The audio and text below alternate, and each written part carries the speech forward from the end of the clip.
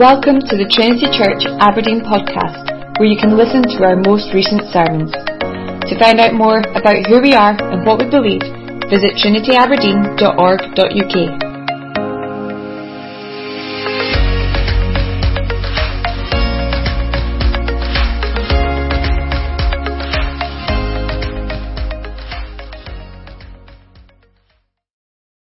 Would you please take up your Bibles again and turn to John chapter 1. We're continuing our series through a week in the life of Jesus. And we're in John chapter 1.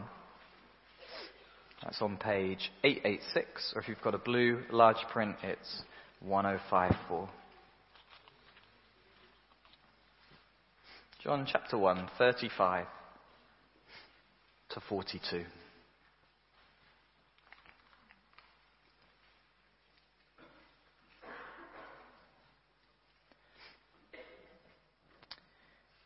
The next day again, John was standing with two of his disciples, and he looked at Jesus as he walked by and said, "Behold, the Lamb of God." The two disciples heard him say this, and they followed Jesus. Jesus turned and saw them following and said to them, "What are you seeking?" And they said to him, "Rabbi," which means teacher, "where are you staying?" He said to them, "Come and you will see." So they came and saw where he was staying, and they stayed with him that day, for it was about the 10th hour.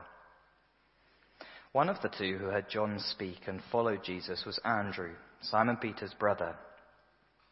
He first found his own brother Simon and said to him, "We found the Messiah," which means Christ. He brought him to Jesus. Jesus looked at him and said, "You are Simon, the son of John. You shall be called Cephas," which means Peter. So we're turning back to John 1:35 to 42. And we have come, I think, to the third in this little series of studies in the first week of our Lord Jesus' public ministry. In John's Gospel, John, as you may remember, bookends his Gospel with a prologue and then an epilogue. And then the next things at both ends are two separate weeks in the life of the Saviour. One in which he very quickly, although it doesn't seem that way since we're taking weeks to look at it, introduces us to Jesus, and then from chapters 12 through 20 where he speaks to us about the last week of the Saviour's life. And thus far in this week, we've looked first of all at the day before Jesus came, when John the Baptist looks forward to his coming. And then last time at the day of the Lamb. And this week we're looking at the day or days of the disciples. And we've come to days 3 and 4 in this week. You may wonder why we have come to days 3 and 4 together. The answer is simple. It is because there's a carol service on the 11th of December, and it's the only way I can finish the series before that carol service. But there is actually not just a pragmatic reason, there is an exegetical or theological reason for this, and that is that this little section, which covers 2 days, the next day in verse 35, and almost certainly the words at the end of verse 39, signal the fact that these disciples have stayed with Jesus overnight. So the 10th hour in the Roman Empire, the day started at 6 in the morning, the 10th hour, 4 o'clock in the afternoon. I mean, even in Aberdeen, it can be getting dark at 4 o'clock in the afternoon. If you live in a really, really rural part of the country, you ain't going nowhere after 4 o'clock in the afternoon. And so it very much looks as though these disciples stay overnight with Jesus, and the next day is the journey to find Simon Peter. So what's the link? The link is that what we've got here in these verses really is a kind of chain reaction. It begins with John the Baptist's words to two of his disciples. It moves on with those two disciples visiting Jesus. And then the next stage is one of those disciples going to find his brother in order to bring him to Jesus. And then the third stage really comes right in the very last sentence of the passage, in Jesus' special address to Simon Peter. So a chain reaction, the kind of chain reaction that spiritually some of us may also have seen. Someone has pointed us to Christ. They probably didn't say, "Behold," because you don't say "behold" any longer. You say, "Look." Someone has pointed us to Christ. Our instinct has been to tell someone else about Christ. That person has come to Christ, and is the case here with Simon Peter. That person's life has been wonderfully transformed.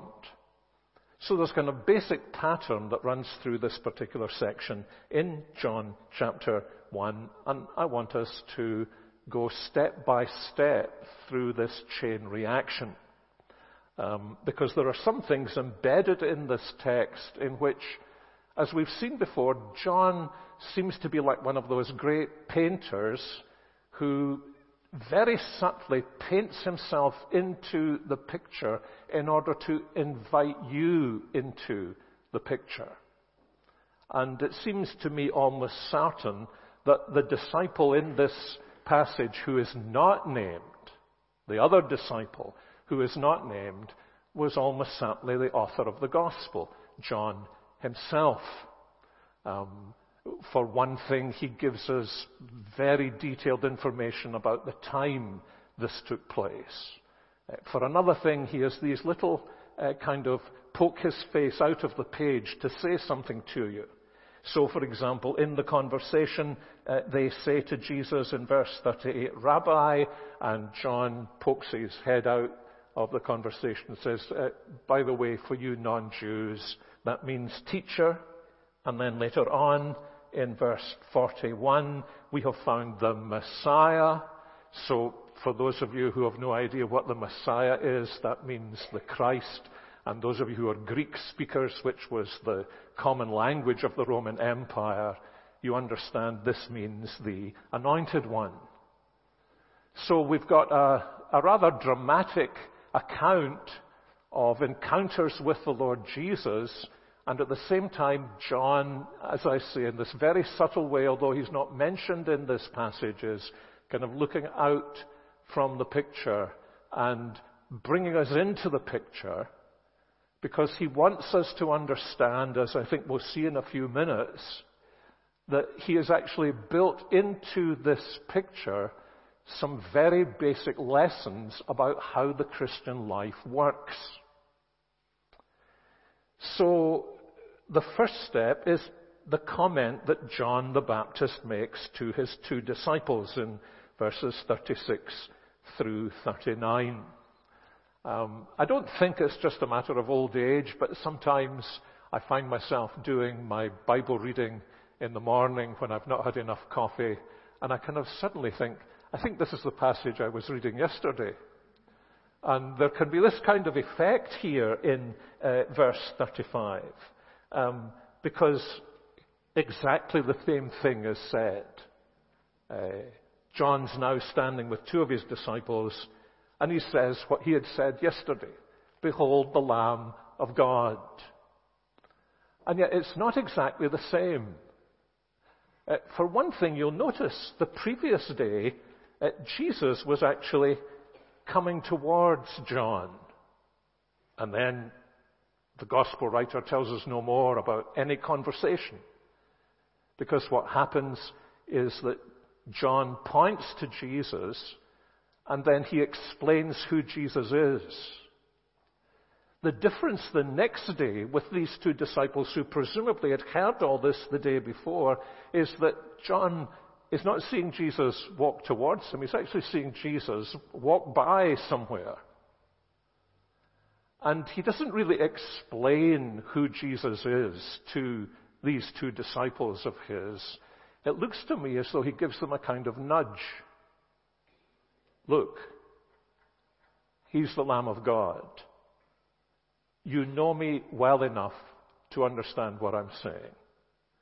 This is the time to leave me and to go after him. So written into John's words, and certainly I think this is vindicated by what follows, is a kind of elbow in the ribs that says, it's time for you to go. You've heard me now saying for weeks, I am not the one who is promised to be the Savior. You heard me say yesterday, there is the Lamb of God who takes away the sin of the world. I don't need to go into all that today. There he is. He's the Lamb of God. Nudge, nudge, go and follow him. But if that's what's happening in the reality of the story, if you look down at the verbs that John, the gospel writer, uses, I think you'll see something very interesting. Because what John sees in this narrative is a pattern of Christian discipleship. In other words, he sees these disciples as kind of prototypes of all discipleship. He's looking out of the picture again, and he's, as it were, coming and standing beside us, and he's saying to us, just listen, friend, to the verbs that I'm using to describe what is happening here. What kind of verbs are these? And the striking thing is that they're almost all discipleship verbs. Now, John's Gospel, like most books, is one of those books where there are clues planted in the narratives, and it's only later on that bells ring in your mind. You think, I've seen that verb before. I've seen that kind of thing said before. Oh, that's what was going on earlier on, and I didn't really notice it. But look at the verbs that John, the Gospel writer, uses. They follow. They seek. They come. They see. They remain.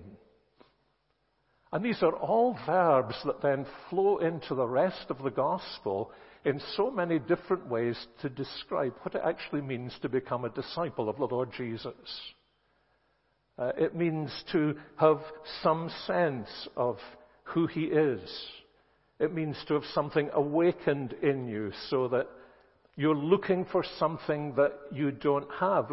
In this passage, Jesus turns around and he says quite bluntly to them, what is it you're really looking for? And then he issues this double invitation. How are you going to find it? Come and see. That language recurs in the 4th chapter of John's Gospel in the story of the Samaritan woman that met Jesus at the well of Jacob, and she goes back to town having had her heart exposed and having discovered that Jesus is the Messiah, and exactly the same pattern is repeated. Come and see him, she says. And they come and they see Jesus and they find out for themselves. And at the end of this narrative, they remain. Now, if you're familiar with John's Gospel, and I retranslated that verb for those of you who maybe were brought up on the older versions, abide. Would that ring any bells? Or if you're just familiar with something like the English Standard Version, it's very interesting that that old verb is still there in John 15, where over and over and over and over and over again, I think about 6 times in a few verses, Jesus says, this is the heart of the Christian life. The heart of the Christian life is coming to me and then abiding in me, remaining in me. So all of these verbs that John is putting into his narrative of the experience of these disciples, just so many different ways of saying, dear reader, do you see the pattern here of Christian discipleship? Are you seeking? Have you some sense, even if you couldn't articulate it, that it is as though someone is saying to you, come and see? And isn't it true that what you discover when you come and see Jesus Christ is, this is someone who is home to me. I've found home at last. And you remain. So this is really, first of all, a picture of what it means to begin to become a disciple of the Lord Jesus Christ.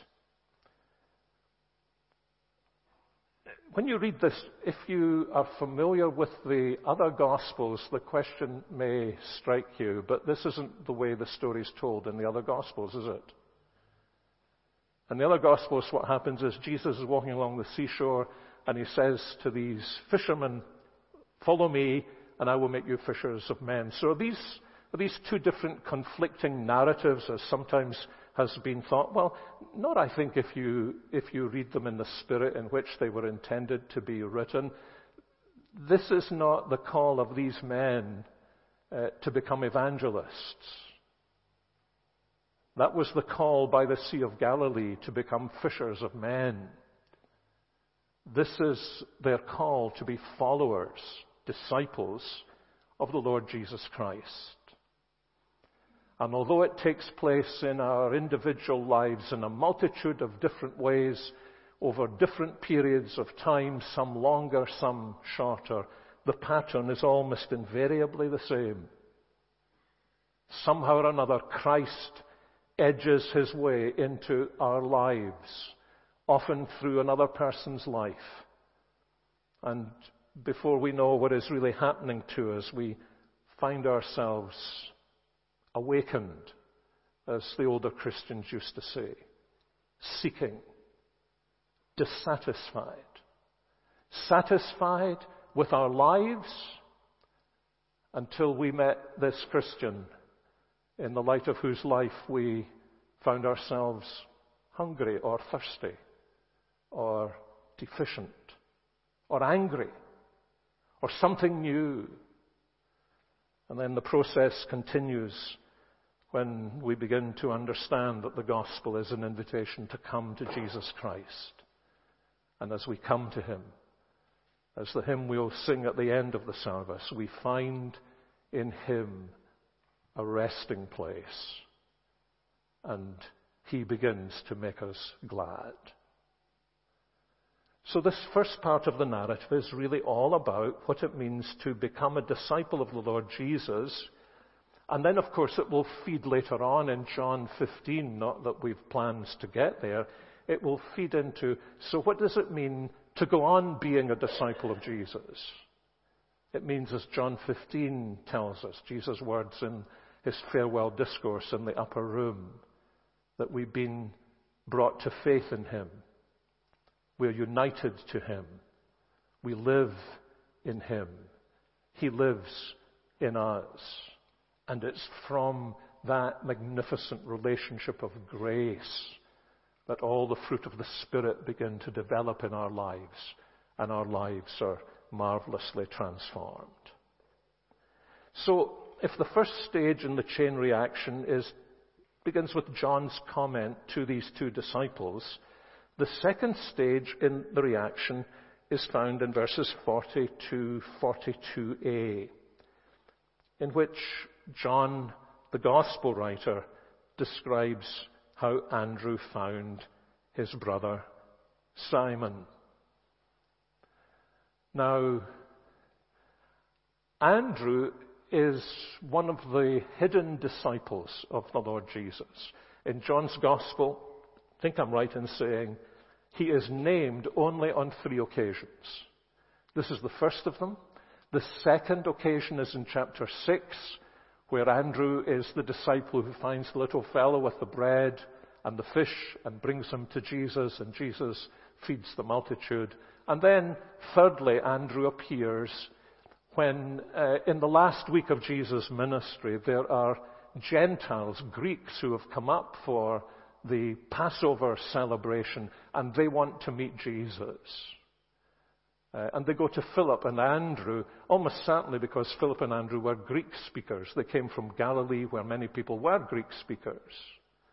And Andrew is the one who initiates their coming to the Lord Jesus. One of the older writers who actually went to school in the Shannonry in Old Aberdeen in ye ancient days said about Andrew that he was the first home missionary, and he was also the first foreign missionary. But the big thing about him here is that he went to find his brother. The first thing he did the next day was he went to find his brother Simon. Now, this is very significant, I think, for this reason. That the big cheese in this story, the big cheese in this gospel, apart from our Lord himself, of course, is actually Simon. Andrew has these little bit parts. People who are interested in antiquities try and find out, so what happened to Andrew after the day of Pentecost? From the New Testament's point of view, in a sense, you would almost get the impression we're not really interested in what happened to Andrew. Or maybe even we don't know what happened to Andrew.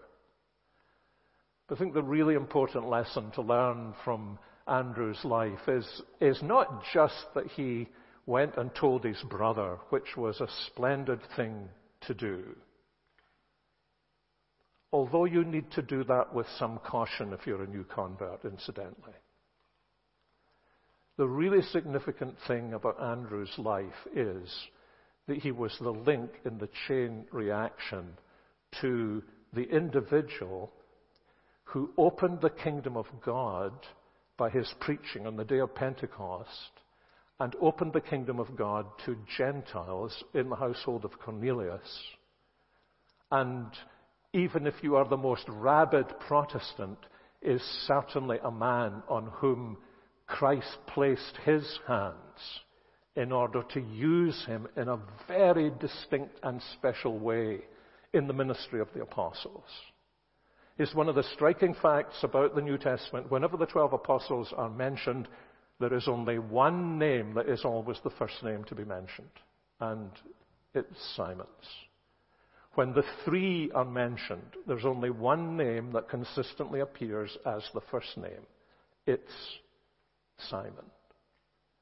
And when you open the Acts of the Apostles to see what happens at the inauguration of this new covenant community, the figure who stands out like a colossus, transformed by this ministry of the Holy Spirit, of the resurrected Christ, fulfilling his purposes in him. It's Simon. But this is what we need to learn from this part of the passage. There is no Simon coming to Christ without the almost anonymous Andrew bringing him to Christ. And in fact, this is a pattern that has gone on all the way through the Christian church. I'm not going to do it, but I think I could run through a list of the supposedly greatest figures in the Christian church and then ask the question, by whom were they brought to faith in Jesus Christ? And unless you have an amazing knowledge of church history, be very unlikely to pass the exam, at least by British standards. And the fact of the matter really is that the answer to many of them would be, nobody knows. And so Andrew is just a little hint to us of a pattern that we see all through Scripture and certainly all through the history of the Christian church, that significance of service and ministry and fruitfulness is not dependent on fame in the story of the church, either the church as a whole or the church as a local body. Actually, it's one of the privileges of being a minister of a congregation, the extent to which you find that the really significant people are sometimes the people that half the congregation don't even know exist. Because the hiddenness of their lives, the fact that their ministry has never been trumpeted, has one, never been their ambition in the first place, and in the second place is absolutely incidental to the purposes of God. And so this is a very beautiful thing that John, the gospel writer, does with Andrew when he introduces Andrew as the one who brings his brother to the Lord Jesus, and does so by saying to him, "Brother, we have found the Christ." Actually, the truth of the matter was it was the Christ who had found them.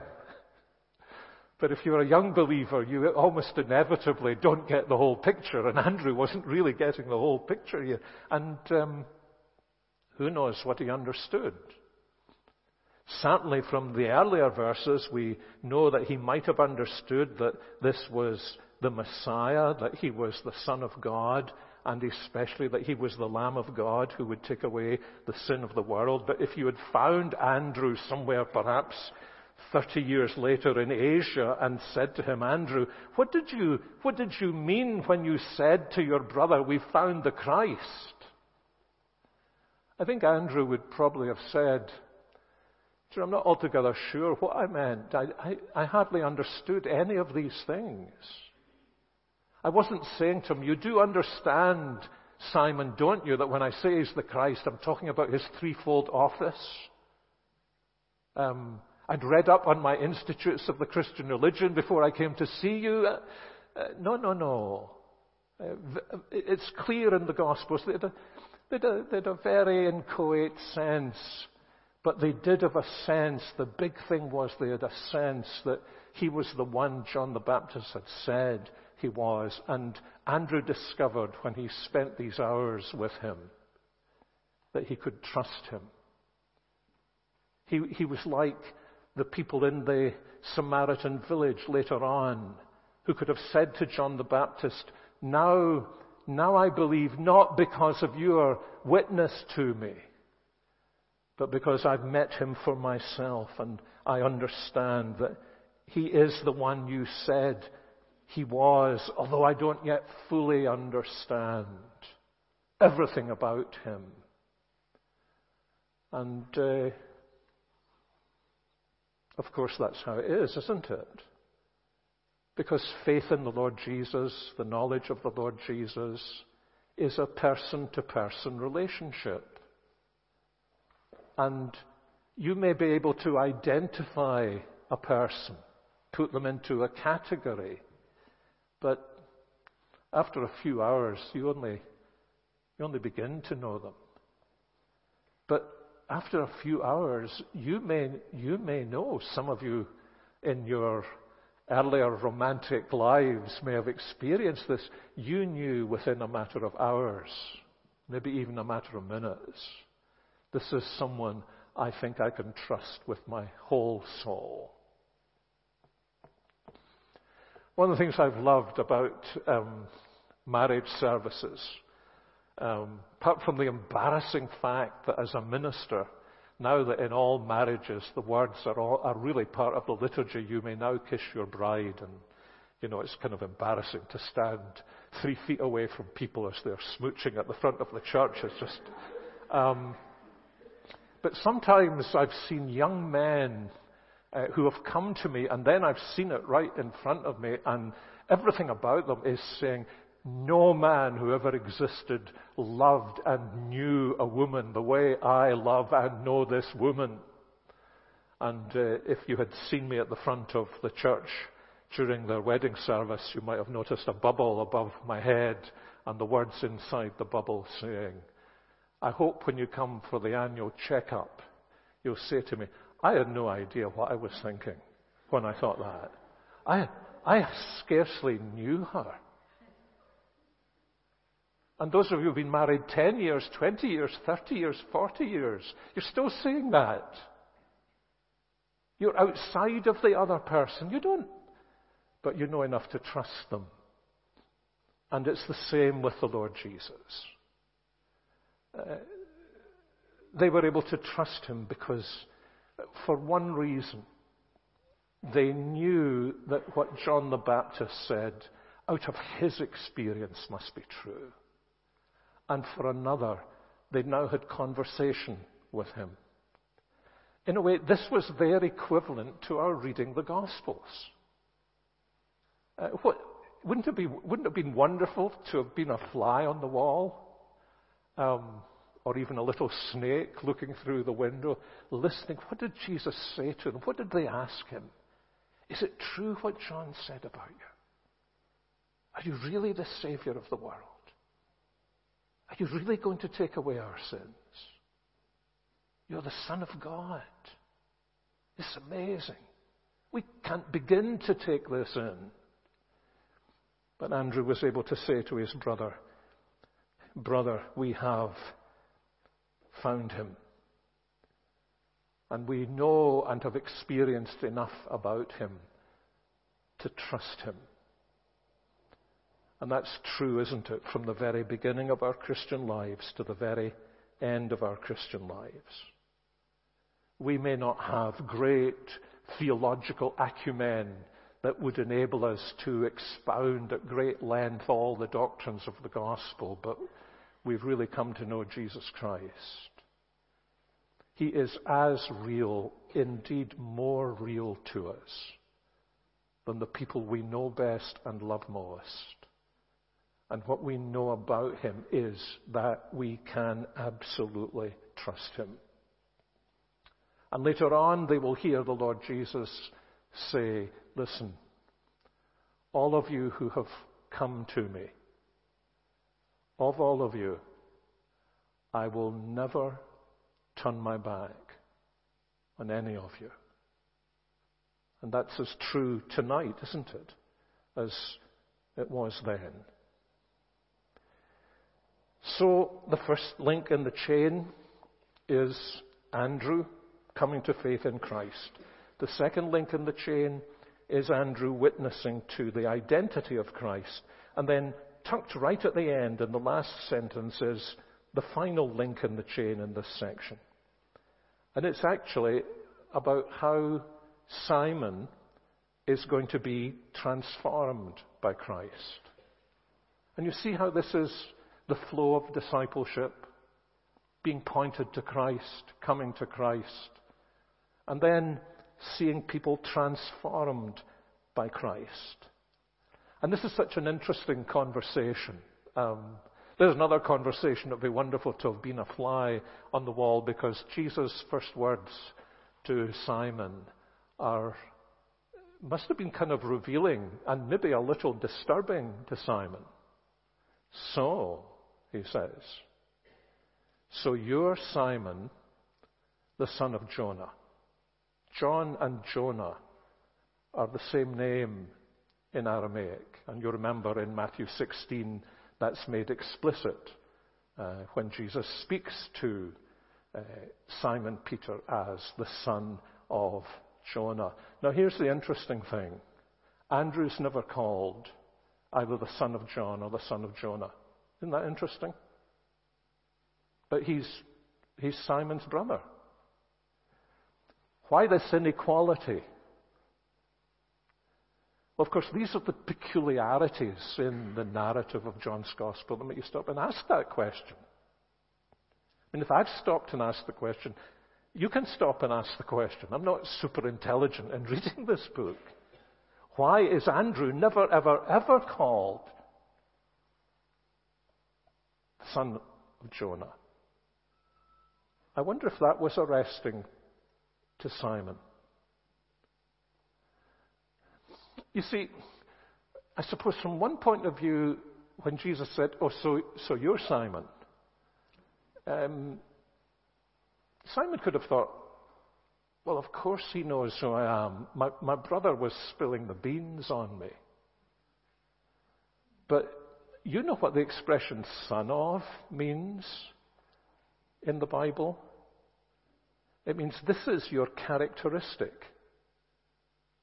So when James and John are called the sons of thunder, what does that tell you about them? It tells them they had some struggles with their tempers. That's what it means. The son of perdition, what does that mean? That means this is a person whose life is going to be marked by damnation. Children of wrath, what does that mean? It means these are people whose lives are marked by being under the wrath of God. So what does Simon, son of Jonah, mean? It means that Jesus sees right into Simon's heart. And the rest of the narrative tells us how accurately he saw into that heart and saw someone who would fail badly and who would need to be restored by God's grace. Simon Bar-Jonah, he says.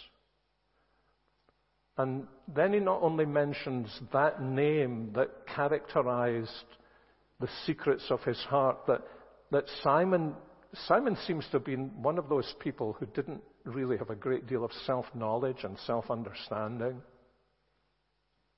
Maybe it never crossed his mind to think of the significance of his father's name in these spiritual terms.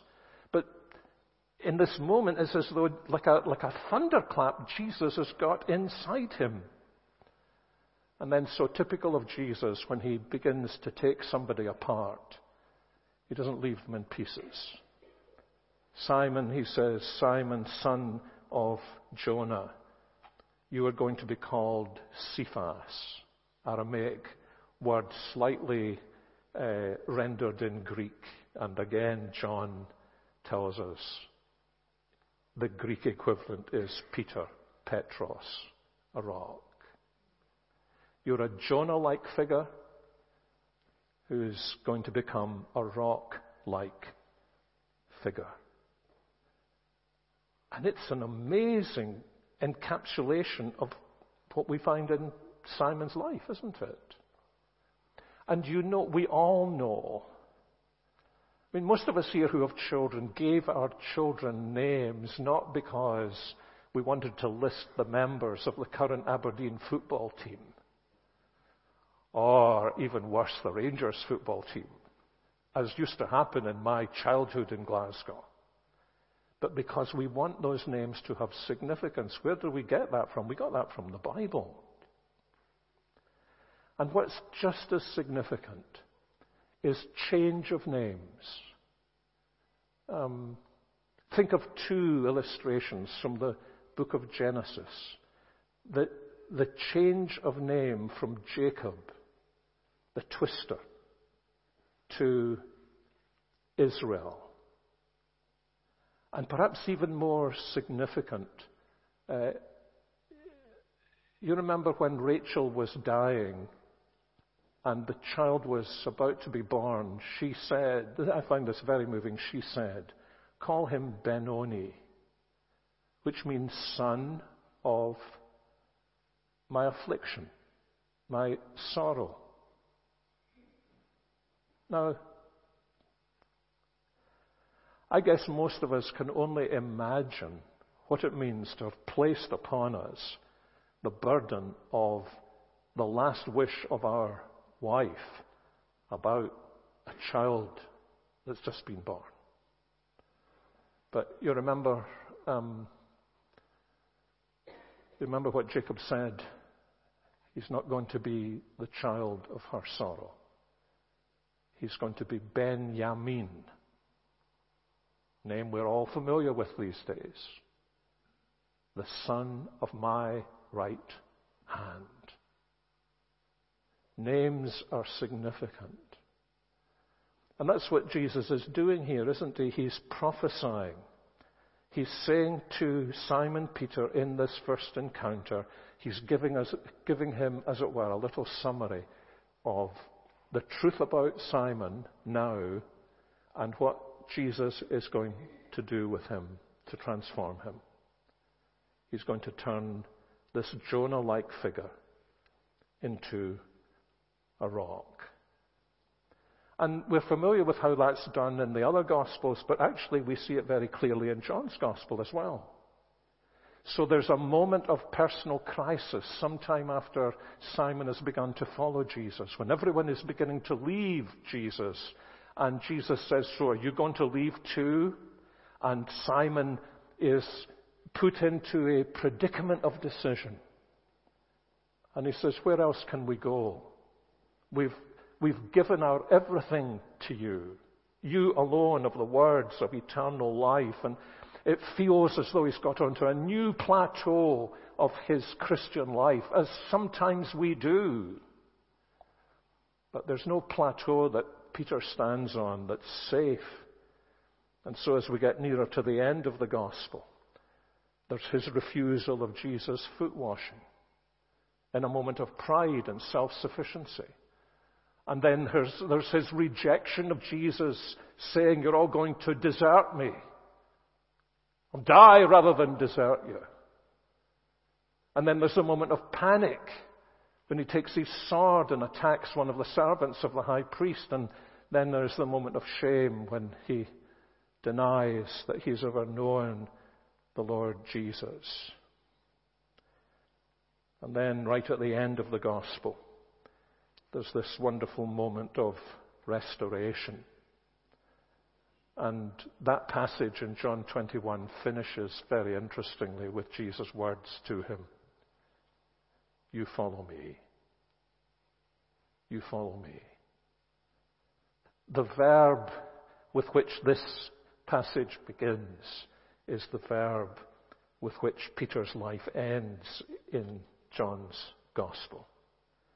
Because Jesus' purpose in him is to take him to pieces and remake him and restore him and use him. I don't know if this is an age thing. I wonder how many of you watch The Repair Shop on BBC TV. It's the ultimate feel-good program for those who are over 60. Or maybe for those who are over 70. People bring in heirlooms, family possessions, something their granny gave them, something that belonged to their mum, and they're wrecked, they're in pieces. And there are these brilliant craftsmen. If ever there was an advert for not going to university but learning a trade, this program is it. I mean, just geniuses. And what do?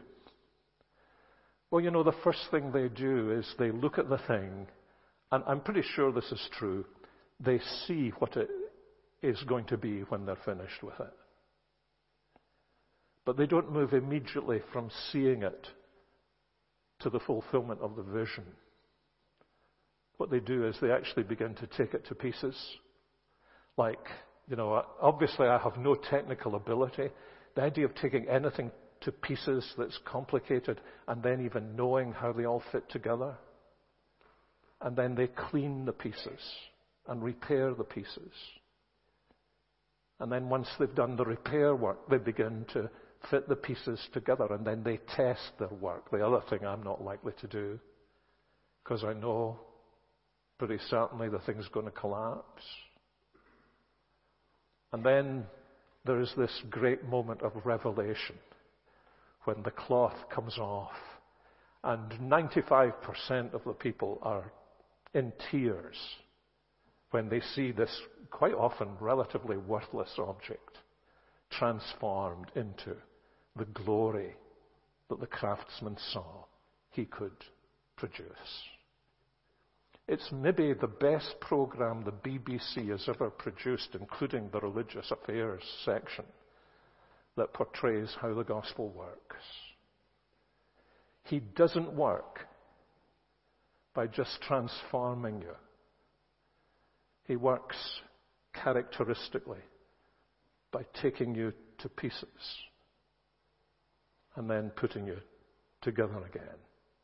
Clean, whole, serviceable.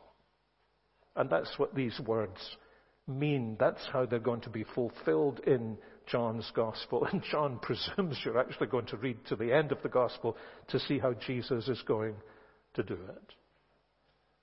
So this little section of 2 days in the life of Jesus, providentially arranged for one night in the life of Trinity Church, but significantly for one night, because what we've got here is the whole story of our discipleship. And every one of us, of course, is at some point in this story. That's John's point. We may be at the beginning of the story. We may be in some place in the story where we've begun to seek Christ. We may be at a point in the story where we've found Christ. We may be at a point in the story where it feels as though Christ is taking our life to pieces. And what John wants us to understand is that Christ very clearly has in view, He knows you better than you know yourself. He knows who you are. And the great thing is that He knows what He's going to do with you. And at the end of the day, it does not matter whether He turns you into an Andrew who disappears from sight in the rest of history, or a Simon Peter whose name will be in lights in the story of the Christian church. That is simply a matter of His sovereign and gracious purposes. But what we have in common is this pattern, worked out in a multitude of different ways. And the wonderful thing is that although we're all at different stages in this story of discipleship, at the end of this particular narrative, we're all called to exactly the same response, aren't we? That we can trust this Christ. He knows what He's doing. Hey, if He did it with Simon Peter, He's well able to do it with you and with me. So let's trust Him. Our Heavenly Father, we thank You again for the way in which Your Word is like a mirror to us. And we thank You too for passages like this where the author seems to have polished the mirror so that it will be clear when we look into the mirror that we are seeing both a narrative that describes events that took place in history, and at the same time we're being invited in to share that narrative, for that narrative to impress itself on our narrative. And for ourselves, we are all here Jonah-like. We've all run away from You, turned our backs on You, chosen our own way. Sometimes, like Jonah, the thing that has most frightened us is that You are a gracious God, because our whole instinct is to do things ourselves and not to need grace. But we do need Your grace because we are Jonah-like and not rock-like. We crumble easily. And so we pray You would help us afresh to come to this Lord Jesus, the same Lord Jesus that Andrew came to, the same Lord Jesus that Simon Peter came to, the same Lord Jesus that the author of this gospel came to, and find that He is our home and our resting place, and want to remain in Him and with Him forever. And this we pray in His name. Amen.